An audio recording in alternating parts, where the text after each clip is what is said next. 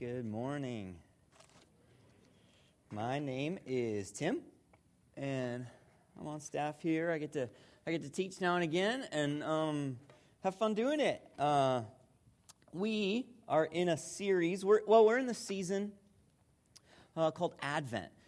Basically, throughout Christian history, followers of Jesus, they've considered the coming of God's Son down to earth as a human child such a big deal that they want to take time, the Sundays before that, and 4 Sundays traditionally, to prepare their hearts again to remember the coming of God on earth. And so that's what this Advent time is. And so we're in the second Sunday of Advent, preparing our hearts to again remember and celebrate the coming of God's Son on earth in Jesus of Nazareth. And so we're talking.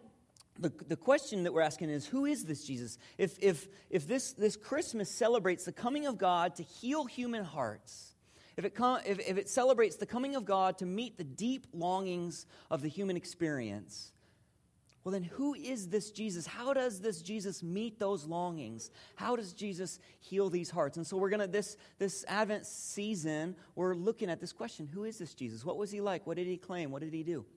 So that's what we're doing this month.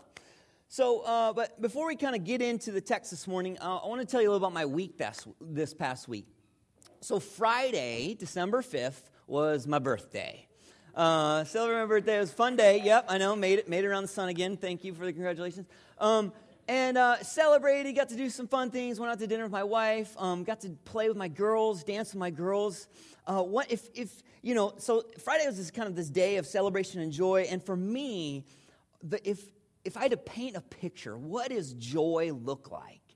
It is dancing with one of my daughters. It's a fire in the fireplace, music on the stereo, and me holding one of them and dancing around the living room. That is joy to me. And we'll dance around, and then I'll start tickling them, and then they'll say, "Daddy, I just peed on you," and then that's usually then it ends. Then but that's so.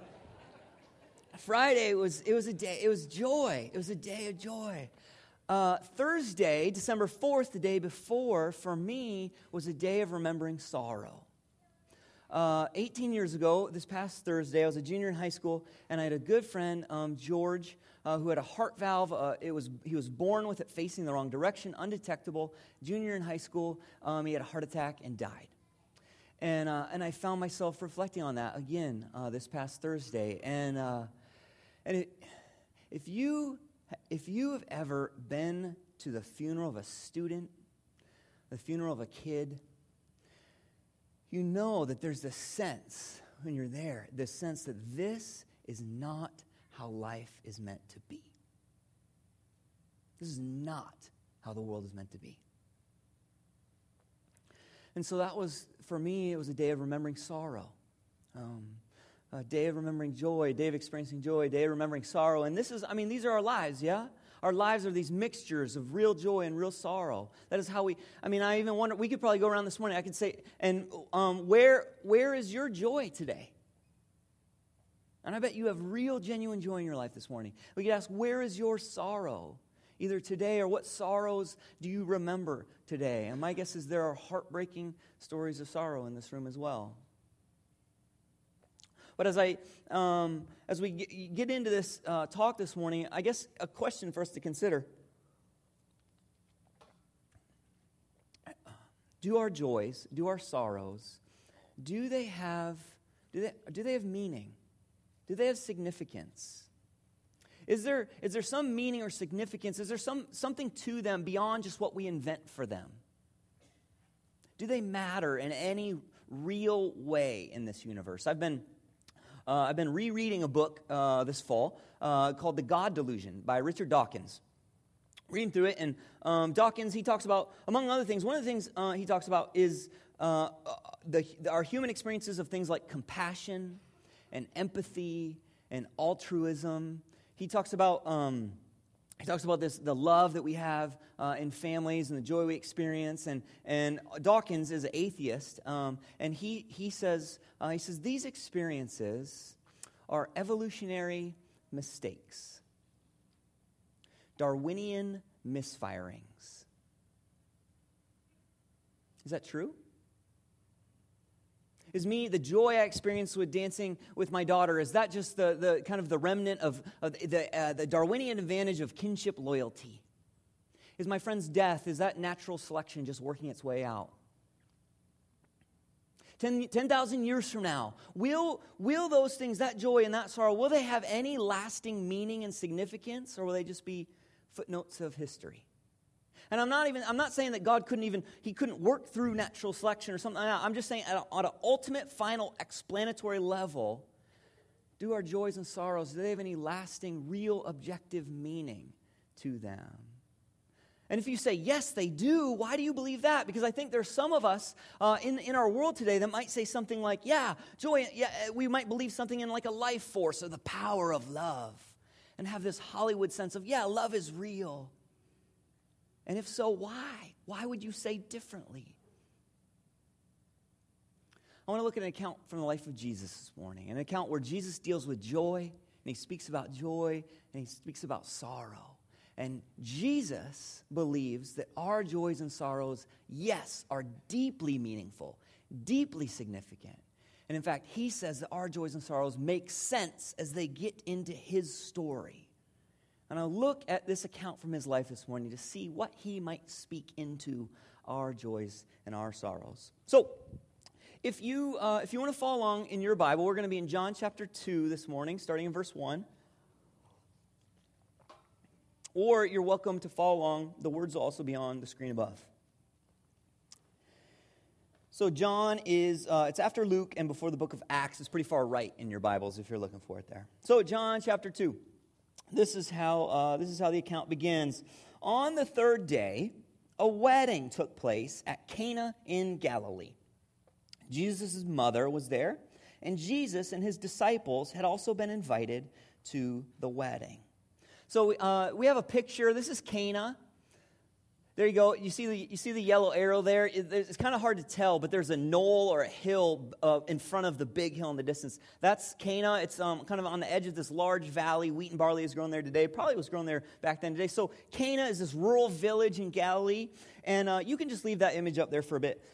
Cana, they're having this wedding there. And weddings back then were huge deals. They were huge celebrations. So a wedding feast, it would have gone on for like 7 days. I mean, not the ceremony, because that probably wouldn't have been fun, but the reception, the party afterwards, 7 days, and all your extended family from all the different areas around there would be invited. Probably the whole village was invited. It was this huge celebration, and you have to imagine in ancient Israel, in the ancient world, it's a hard life back then.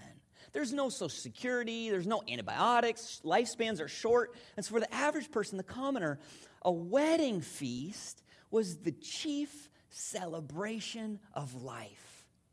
And what me dancing with my daughters is, wedding feasts were back then, it was this image. This is what joy is. Wedding feast. Now, Jesus, the people that he came from, they believed something about the universe. They believed that joy and sorrow, like we were talking about, had deep meaning in this world. They believed that the ultimate reality was a personal God. And this personal God had made people for joy. This personal God intended to fill hearts that trust him, intended to fill this universe with joy in the end. And they believed that this personal God would one day put an end to sorrow and evil and death. And so when they thought about this, that in the end of history, this personal God, he was going to fill the universe with joy and put an end to sorrow and death, they looked around at the world. What image did they pull on to describe what the end would be like? A wedding feast. Because that was the chief celebration. They said, what is the end going to be like? What's it going to be like when God makes all the sad things come untrue? What's it going to be like when he fills this universe with joy? It's going to be like the ultimate wedding feast. And so one of Jesus' people, actually Isaiah, writing 7 centuries before Jesus, he says it this way. Listen to the language that Isaiah uses. This is describing the end of history.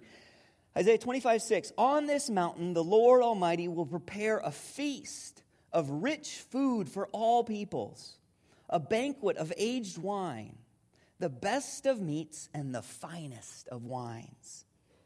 on this mountain. He will destroy the shroud that enfolds all peoples, the sheet that covers all nations. He will swallow up death forever. The sovereign Lord will wipe away the tears from all faces. He will remove his people's disgrace from all the earth.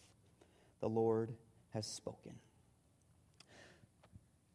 So when these people, the people that Jesus came from, when they thought about the end of history, they believed that joy and sorrow did have objective meanings, that sorrow was an intruder, that God was going to do something about it. And the image, they said, it's going to be like a wedding feast in the end. And so when we're coming to this account in the book of John about Jesus at a wedding feast, we need to understand this is a symbolically loaded situation. There very well may be more going on here than meets the eye. So let's continue on. Let's continue on in the story here. This is what happens next. Verse 3.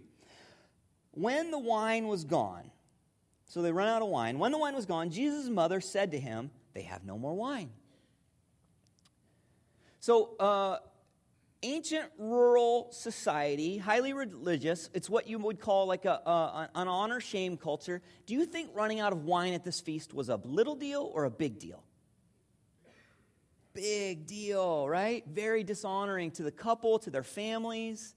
And so Jesus' mom, Mary, sees this and she wants to do something about it. And we don't know if she was expecting Jesus to do a miracle or just wanting him to run out to the wine store, what she was wanting. But she's kind of saying, hey, Jesus, let's help him out. Get him a wedding gift. Help him out here.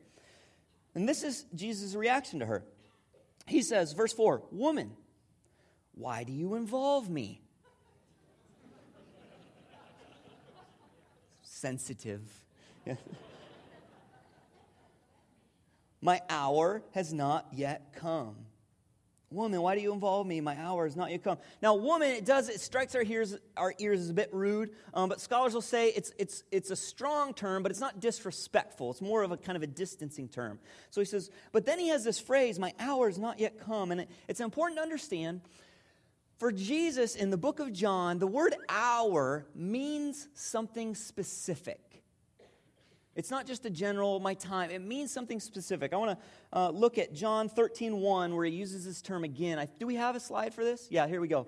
The term hour pops up again here. It was John 13. It was just before the Passover festival. Jesus knew that the hour, same word, had come for him to leave this world and go to the Father. So in the book of John, hour for Jesus means death, means crucifixion, is death. And so basically this is what happens. His mom comes to him and says, hey, Jesus, this is really, it's an embarrassing situation. The newlyweds are running out of wine. Hey, could you get some wine somehow for him? Help him out. And he says, why do you involve me? It's not my time to die. Which is a odd response, pretty intense response. I was just asking for wine. Yeah. So what is going on here? I believe it's something like this. That in Jesus' response, he in some ways is thinking at a whole different level than his mom is. His mom is thinking about this one wedding in the year 27 AD in this rural village of Cana. But I think Jesus has a distant look in his eye at this point. I think Jesus is thinking in the terms of Isaiah. He's thinking, yes, I have come to bring a wedding feast. I have come to bring a celebration. I have come to fill this universe with my joy. But Mom, you got to understand what it's going to take to get there. Because Isaiah says, to get there, someone's going to have to swallow death. All this death and evil bouncing around the world, someone is going to have to swallow that, take that into themselves and put it away. And I believe Jesus is thinking, I am that someone. I have come to swallow death and evil and sin and take it to the grave and leave it there. Sometimes, when you're talking to people today, I say, who is Jesus? I think a common response is that Jesus was a great religious teacher. He was a good man. kind of like Buddha or other religious prophets throughout the ages. He was a good man. And I'm not sure if you look at the evidence of what he said and did that you can actually say he was only a good man, a good religious teacher. Here he is at the beginning of his ministry, the beginning of his saying and doing things in the world, and here he is claiming that he is God on earth. He is the one who's going to bring the cosmic feast, the cosmic banquet to all the universe. Here he is claiming years ahead of time that he is going to die, and not just die, but that his death will somehow fundamentally alter things in reality. That his death will somehow secure the promise of this time of joy at the end of history. He's claiming this. And I think you can look at that and you can say, I don't believe that. He's crazy. You could say he's a liar. You could say he's just wrong. But it's not the kind of thing just an ordinary good man, a good religious man claims. He's putting himself at the center of the universe. What do we do with that? But his mom at this point, Jesus' mom, of course, she is not thinking. She's not seeing all these things. She is simply seeing a young couple in trouble and wanting her son to help out. So this is what happens next. This is what she says. Verse 5, his mother said to the servants, do whatever he tells you. So she puts the ball back in his court. It's up to you, Jesus. You do whatever you want to do with this.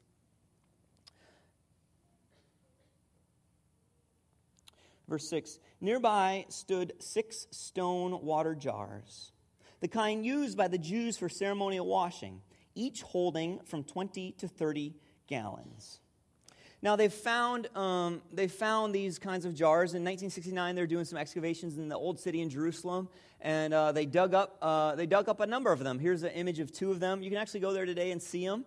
The reason they're stone is they didn't absorb ritual impurity, and so stone, even though more expensive, was popular back then. So these are these big stone jars that held 20 to 30 gallons. Now, I want to get a sense for the kind of volume of water we're talking about here. So I am going to need, let's say, 5 volunteers. And before you raise your hand, you're going to be lifting something heavy. So please have a healthy back and knees before you volunteer. So five hands up. 5 brave people. 1, 2, 3, 4, 5. All right, sweet. Come on up here. Do I have a mic? I don't know where my mic went. Oh, why don't you come stand right here for a second? Oh, there's Kathy. Sweet.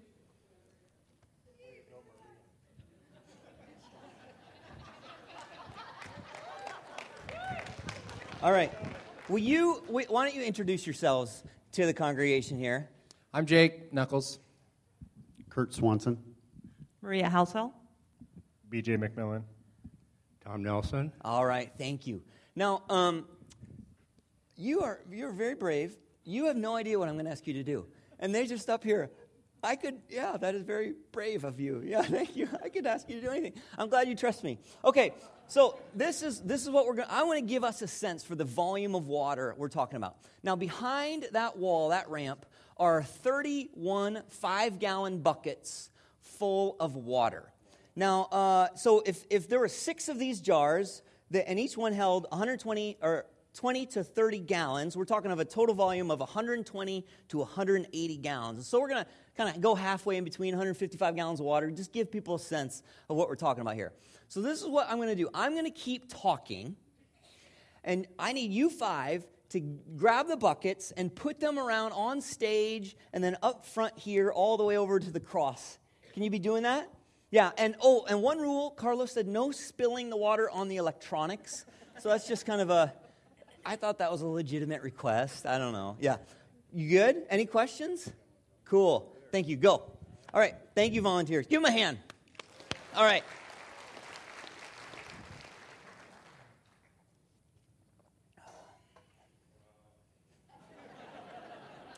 Good. Yeah, look at this. Yeah, they're 40, 50 pounds each, I think, something like that. Well done. Okay, so continuing on the story as we kind of see this going on. This is what happens next. So verse 7, Jesus said to the servants, "Fill the jars with water." So they filled them to the brim. Verse 8, then he told them, "Now take some of it and take it to the master of the banquet." Now at this point, he says, take some and take it to the master of the banquet.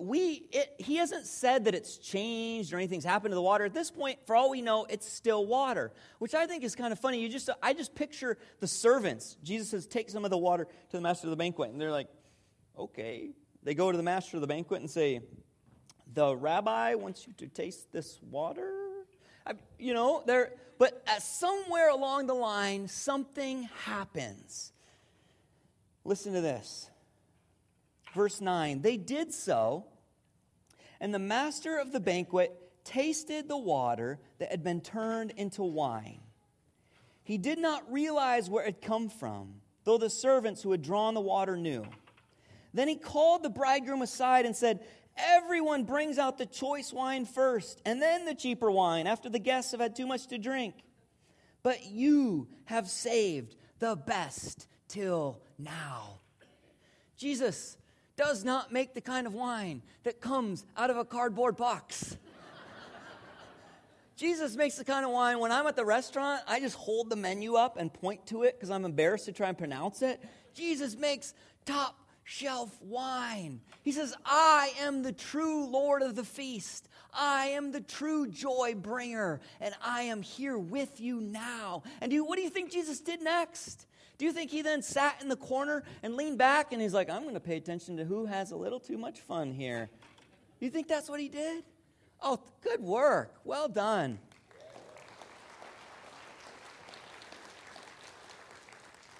No. My guess is he grabbed a mug and went and grabbed the karaoke mic, and he jumped into the celebration. He is the joy bringer, the true Lord of the feast. And this is how the author summarizes, kind of pulls the story together after this has taken place. Verse 11, what Jesus did here in Cana of Galilee was the first of the signs through which he revealed his glory, and his disciples believed in him. This is the first of the signs through which he revealed his glory, and his disciples believed in him. It's saying that this action, this miracle, it was a sign. That means it points to something bigger than itself. What we've been talking about this whole time, that a feast was an image of what God intended to do to the entire universe at the end of time. And so this miracle that Jesus did, it points ahead. It points to something bigger than just this one-time event. And it points to, namely, his glory. And glory, we shouldn't just think like shiny glowiness. Glory is about his true character, the deepest essence of who he is. This is a sign pointing to who Jesus is. Jesus says, yes, I am the joy bringer. Yes, that your joy in this world has true meaning, has true significance, that it points ahead to what Jesus intends to do into the entire universe. Jesus says to his people, yes, you believe that God is going to bring this feast to all people who trust him and throughout the entire universe. And Jesus says, I am he walking among you. Yes, you're dancing with your daughter. You're laughing with your friends. Your wedding feast moments, they point towards something bigger. Something you are made for joy, Jesus says. And you are made for a kind of joy that you are just now tasting, and I desire to fill you with it. And at the end of history, I will, all those who trust me, I will fill you and fill this entire cosmos. I am the joy bringer, Jesus says. Yes, your joy has true meaning. And yes, your sorrow also has meaning. Your sorrow is real. Jesus says, yes, I recognize that sorrow and death and evil, they do not belong in this reality. They are invaders. They are intruders. They're not just the way things are, and we need to get used to it. Jesus says, yes, I recognize that death itself needs to be swallowed up. And I have come to do it. I've come to swallow death. I've come to swallow evil. I've come to swallow sin. I've come to take them to the grave and leave them there. So one day you will be free of them. I am He, Jesus says. And Jesus says, this is not these realities. In fact, your life is not just a mere waiting game, holding on until one day when you get there. Jesus says, guess what? He says, where I am, the party has already started. I am the joy bringer even here and now. And this image of these stone jars, these stone jars are just ordinary, everyday implements in that day and time. Just an average part of life. Jesus says, I want to take your ordinary, your everyday, your mundane, and I want to fill it. I want to fill it with my joy. When I am there, my joy fills things up. I want to take it and fill it. And I want to be an appetizer for the meal to come. I want to end with a question. The question is this: where are you in this story? What character do you find yourself identifying with in this story? What part of the story do you find your heart gravitating towards? Maybe you find yourself identifying with Mary. Maybe, Mary at the beginning of the story, she sees a wedding party running out of wine. Maybe you look around the world and you have this sense, you feel the sorrow of the world. You feel our world running out of wine, running out of joy, running out of hope. And you have this sense of, isn't anybody going to do something about this? Who is strong enough to do something about the lack of joy and hope in this world? Or maybe it's very personal for you. Maybe it feels like the personal crisis that it was for those newlyweds. Maybe you have this sense of there is a crisis, there is sorrow, there is pain that's up front and personal, and I need someone strong enough to handle my crisis. Maybe that's who you identify with this morning. Maybe this morning you would hear Jesus saying that He is the one who has come to swallow death and evil, to put it away. He is the one big enough to handle your crisis. Maybe today you start trusting Him with that. Or maybe you identify with the master of the banquet. The master of the banquet, experienced joy, experienced the good life, tasted the good wine, but didn't realize where it came from. Maybe that's you today. Maybe you have a deeply joyful life. There is much to be thankful for, but you've never paused to reflect on, who do I say thank you to? What does this joy point towards? Maybe this morning you reflect on that. Is your joy, is it just evolutionary misfirings? Does your joy have any lasting significance? Might your joy be pointing forward towards something? Might Jesus be wanting to say to you this morning, what you're tasting now, in part, I desire to give you in full. I desire to fill your heart and fill this universe with it. I am the joy bringer. Or maybe this morning, maybe you identify with the disciples at the end of the story. The disciples, it says, this was the first sign, the first time they saw Jesus reveal who He truly was to them. And they decided to put their trust in Him. Maybe today you feel your heart saying, this is real. I want this. I want to place my trust in this Jesus. And I'm not talking about a blind leap of faith. See, the reality is, every one of us, every day of our life, is putting our trust somewhere. There's no escape from that. Every one of us lives on faith. We read books. We trust the people who wrote them. We read news articles. We trust the people who said them. We watch news shows. We trust the people who went there. We talk to our friends about what's going on in their life. We trust that they're telling us the truth. We make decisions about how we're going to live, what job we're going to do, what classes we're going to take, how we're going to treat people. And we make choices based on trust on how to live our lives. There's no escape from living a life of trust, of faith. The only question is, who and what do you put your trust in? Maybe today you say, I want to put my trust in Jesus. For the first time, I believe he is the one worthy of my trust.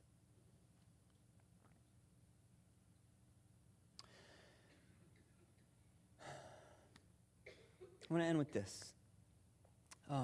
Jesus comes. We're asking this question. Who is Jesus? I believe when we look at this account from the wedding in Cana that he gives us an answer. I believe Jesus claims to be the true Lord of the feast, the master of the banquet, the joy bringer.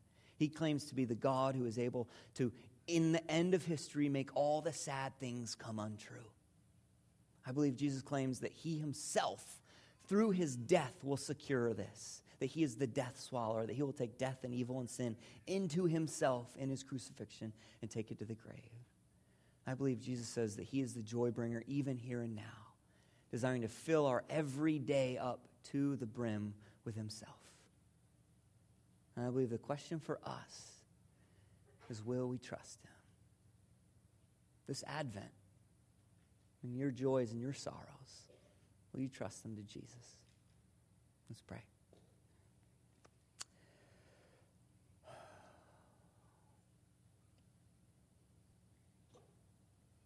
Jesus, I just have an image of, I think about what's going on in the lives of the people in this room and the deep joy that people are experiencing and the deep hurt and sorrow that people are experiencing.